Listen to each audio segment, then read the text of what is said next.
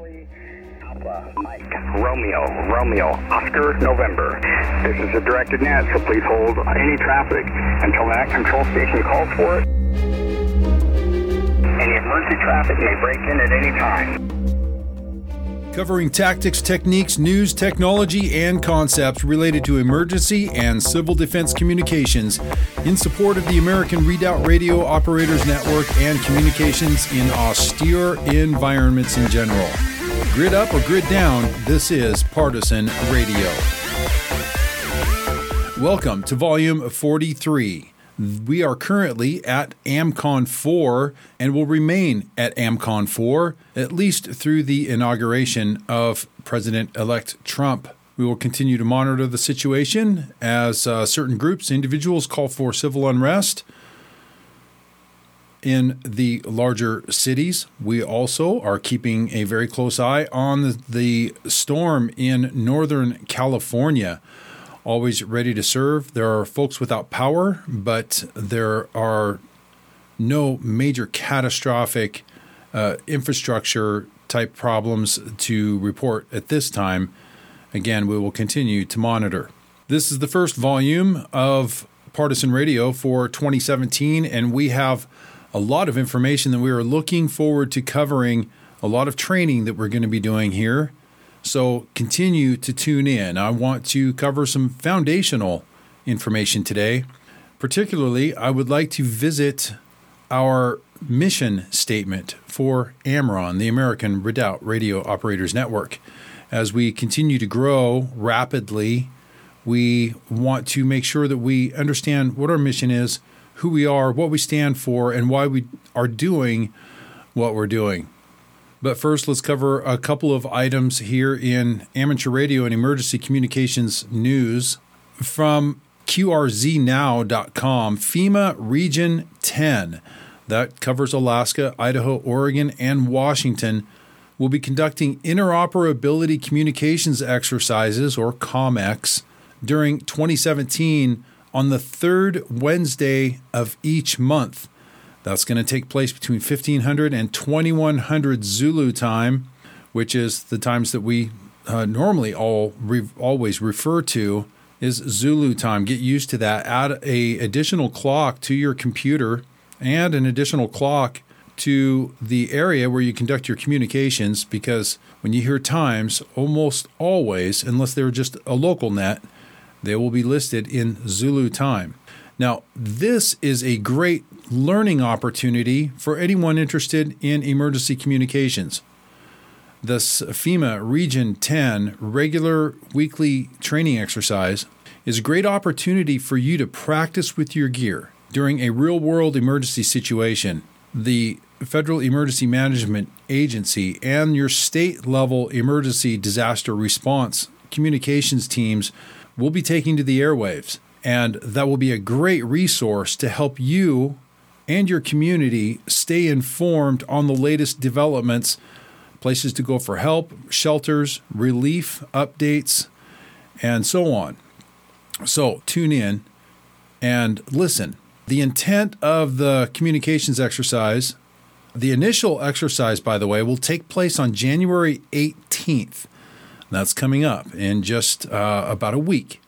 The intent of the COMEX is to test and exercise interoperable communications between federal, state, local, tribal, and amateur radio operators during a major disaster where communications infrastructure would be significantly damaged or destroyed. FEMA Region 10 said in announcing the exercises that they will use the call sign WGY 910.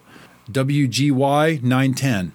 Others that may participate in the exercise include, but are not limited to, other FEMA stations, SHARES stations, Air Force and Army MARS stations, and all stations are encouraged to participate. The COMEX will use the 5 60-meter channels. And most of you already have those programmed by default in your HF rigs. You can do an internet search. Well, these are listed here, and those should be, I don't know if those are in the SOI, if those are going to be going in the updated SOI. We're going to be adding some additional resources including the 5 60-meter channels, which are in the HF band, around 5.3 megahertz. And there are 5 of them. They're not designated as frequencies, but rather channels. The government has primary usage of those, and also amateur radio operators may use those 5 channels as a secondary user. The area of operation is the continental U.S., and we're going to be tuning into that. It's going to be good training, good place to go as a resource in a real-world emergency. And if you're not a ham operator or any type of HF operator, and you have a shortwave radio, you'll still be able to tune in. We'll talk about other ways that you can tune in to HF in grid up situations.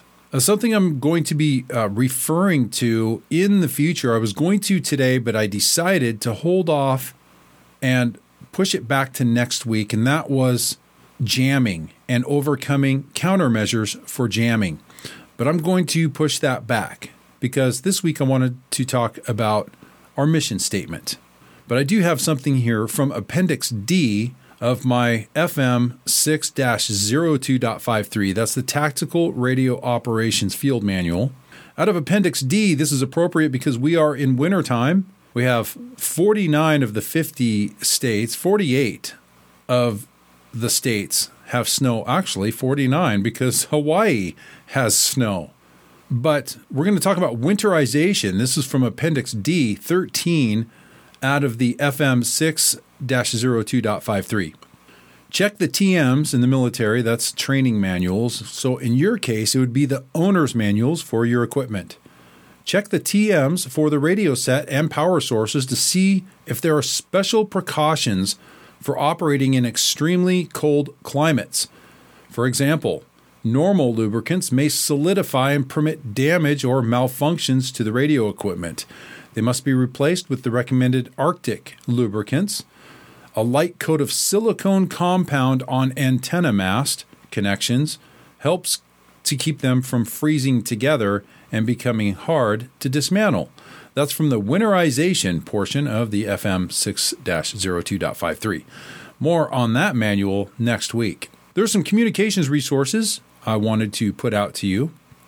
One is particularly important for those of you with any type of radio, whether or not you're a ham radio operator. Everyone has or should have an AM/FM radio receiver in your home, in your car. Well, if you want to find out what radio stations, print out a list of the radio stations that are listed in your area or an area that you would be traveling to. There's a resource here called radio-locator.com or radio-locator.com. We will put this link in the highlights and resources posting for volume 43 for you to go to, or you can just look it up on your own, radio-locator.com with a hyphen between radio and locator. It's a pretty great tool. You just punch in your zip code of the area that you're interested in. The state is optional. That you can. There's a window for you to put in the state, but the zip code will do. And then you look for the stations. There's several little bubbles that you can click on to narrow your search or broaden your search.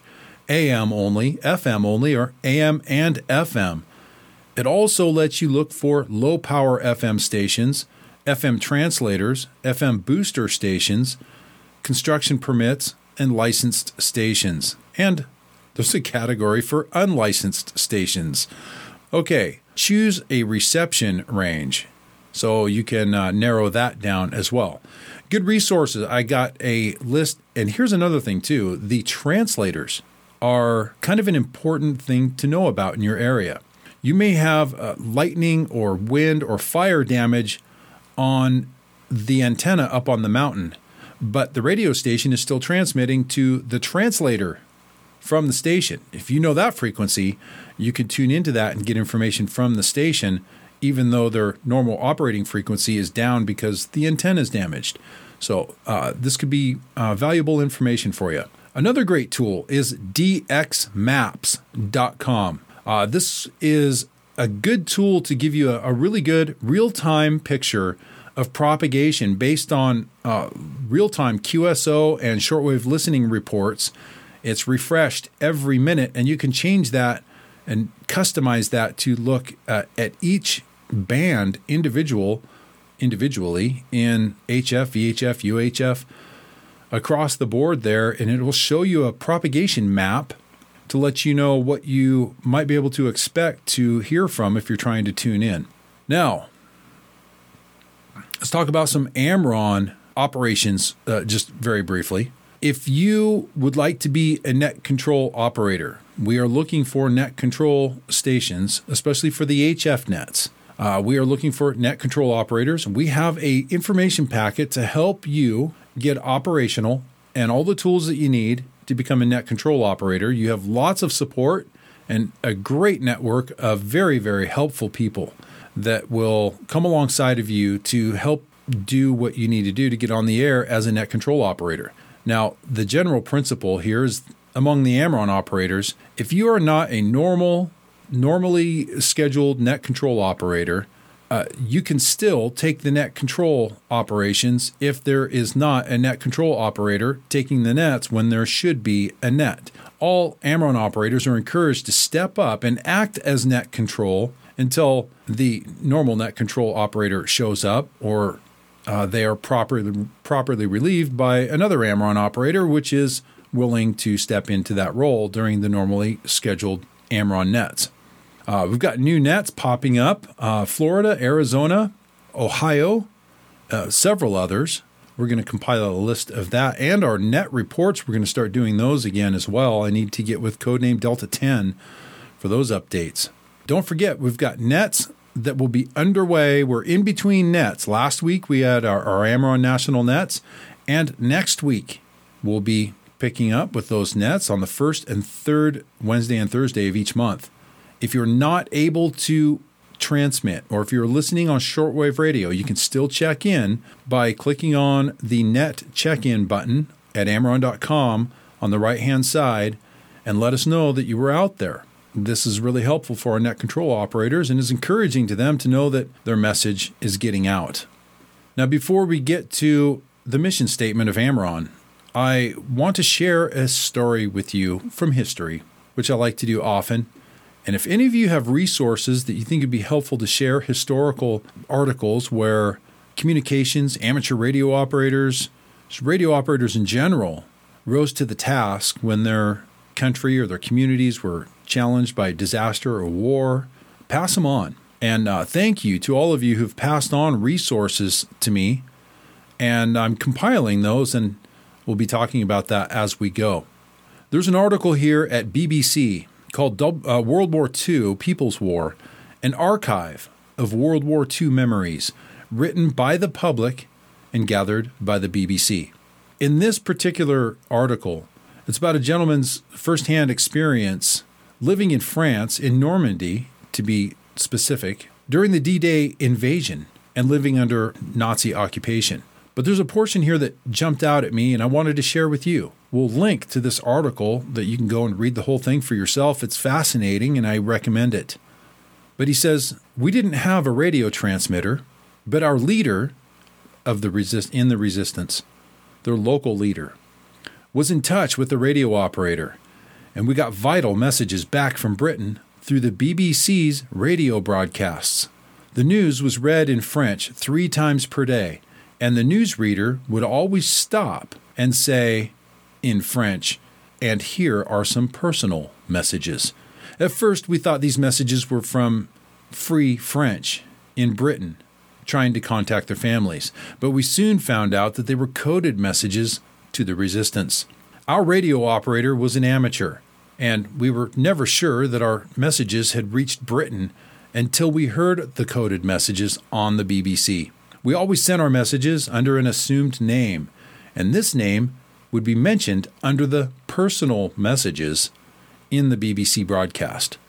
One of my friends from Bayeux once sent a message signed as Alain Cartier, the 16th century poet who wrote La Belle Dame sans Merci. 2 nights later, the BBC mentioned the poet Alain Cartier from Bayeux. When I told my friend about it, he said it had been an awful mistake to include the word Bayeux in the message. Indeed, soon afterward, a German van with radio detection equipment was seen around Bayeux.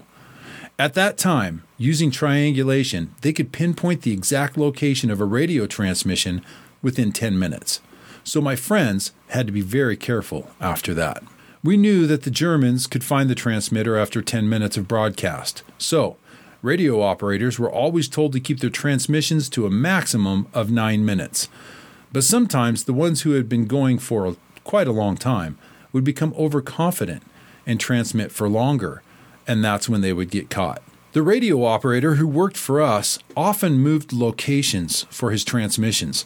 In summer, when the corn was high, he would sometimes hide in a field while transmitting. Of course, the Germans knew that the BBC was transmitting coded messages, so they ordered everyone to hand in their radio sets. Many people hid their sets around the house, but for resistance members, this was too risky. I had a crystal set that was so small I could hide it in a bean can with dried beans on top. I kept my headphones in a trunk in the attic. I knew about the Heinz 57 varieties, and I called this my Heinz Beans 58 variety. When my friends needed me to listen out for a coded message, they would say, use the 58 variety. Interesting portion of that story that I thought I would share with you. Hopefully you can glean some things there, but remember, times have changed. For them, it was 10 minutes before they could be pinpointed. Today, with the right electronic warfare equipment, they can pinpoint a radio signal nearly immediately as soon as you key up. So there are some techniques that a radio operator may want to consider in today's environment. We'll talk about that in upcoming episodes of Partisan Radio. Now let's talk about this week's main topic, and that is the AmRRON mission statement. I'm going to go into it in depth, kind of expounded version of that, which I've shared with the AmRRON Core. Now I'm going to share it with you. The mission statement reads, we are committed to maintaining a continental network of radio operators for disaster response and civil defense, always ready to serve our communities, our states, our nation, and our fellow countrymen with unconventional communications in times of need. It's very simple, but I want to expand on that. I've got an itemized list, 7 items that I'd like to go into.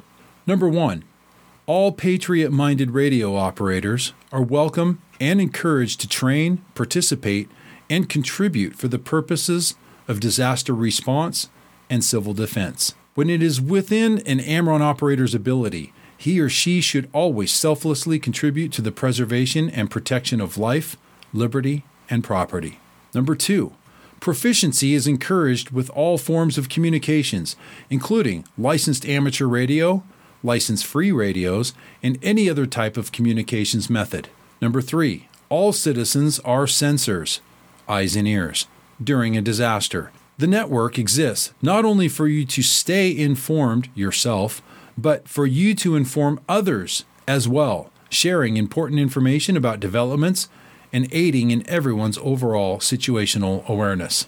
Number 4, AmRRON operators are willing to render communications assistance where it is needed and wanted, and avoid interfering where it is not. Number 5, AmRRON operators should always be willing and capable of supporting leaders in their communities who may not have communications capabilities and may include clergy, community leaders, elected officials, and other patriot-minded organizations and individuals. Number 6, AmRRON members should be self-reliant, ready and skilled to provide communications in most any environment under austere conditions with little or no outside support for indefinite periods of time, especially when there is no commercial power or communications infrastructure. Number 7, AmRRON operators are committed to supporting and advancing traditional American values, our heritage, liberty, Christian charity, lawfulness, and helping our fellow countrymen in times of crisis, and never supporting those whose objectives are in conflict with those values and ideals. That's a summary. Well, that summarizes the expounded mission statement. Hopefully that adds some clarification. And we always want to know where we stand, what we stand for, and why we are doing what we're doing. This is the section where I had the radio jamming and steps to overcome it, but as I mentioned earlier, I'm going to be covering that next week, and that is out of our field manual. Something I do want to share with you before we close is Grid Up Security and Communications resources.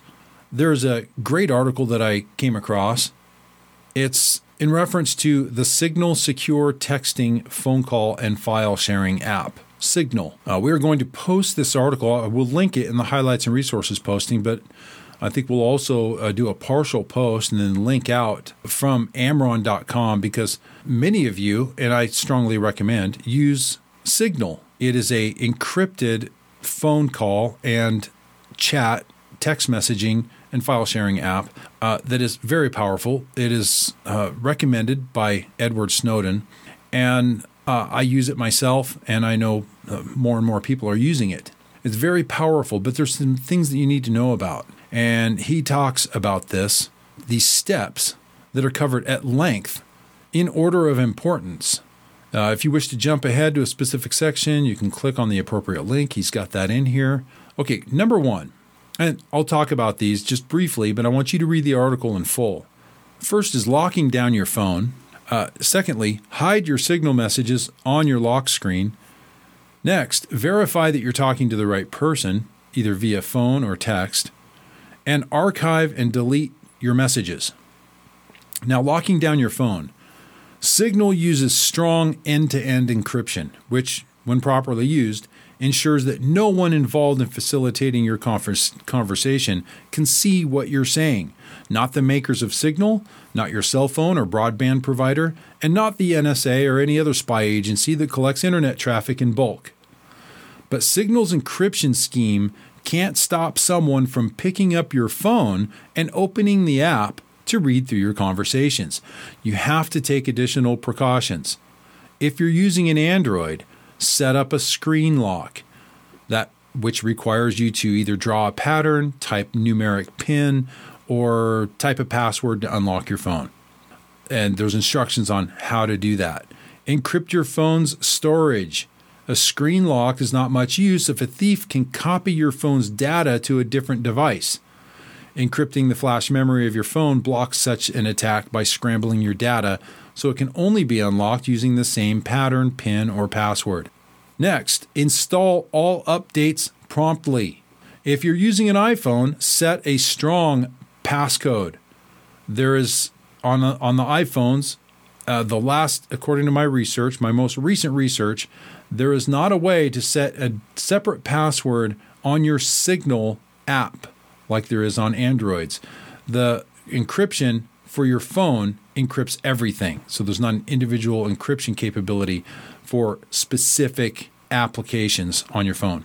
So set a strong passcode. And then secondly, for iPhone users, install the updates promptly.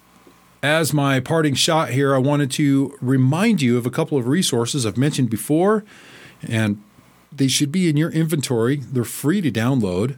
The IARU Emergency Telecommunications Guide. The latest revision that I'm aware of is January 1 of 2015. We have that posted on AmRRON.com. Just type in IARU Emergency Telecommunications Guide or follow the link, and you can, in the highlights and resources posting for this volume, and download the PDF. I recommend printing it out. The other one is the FM 6-02.53. That's the field manual for tactical radio operations.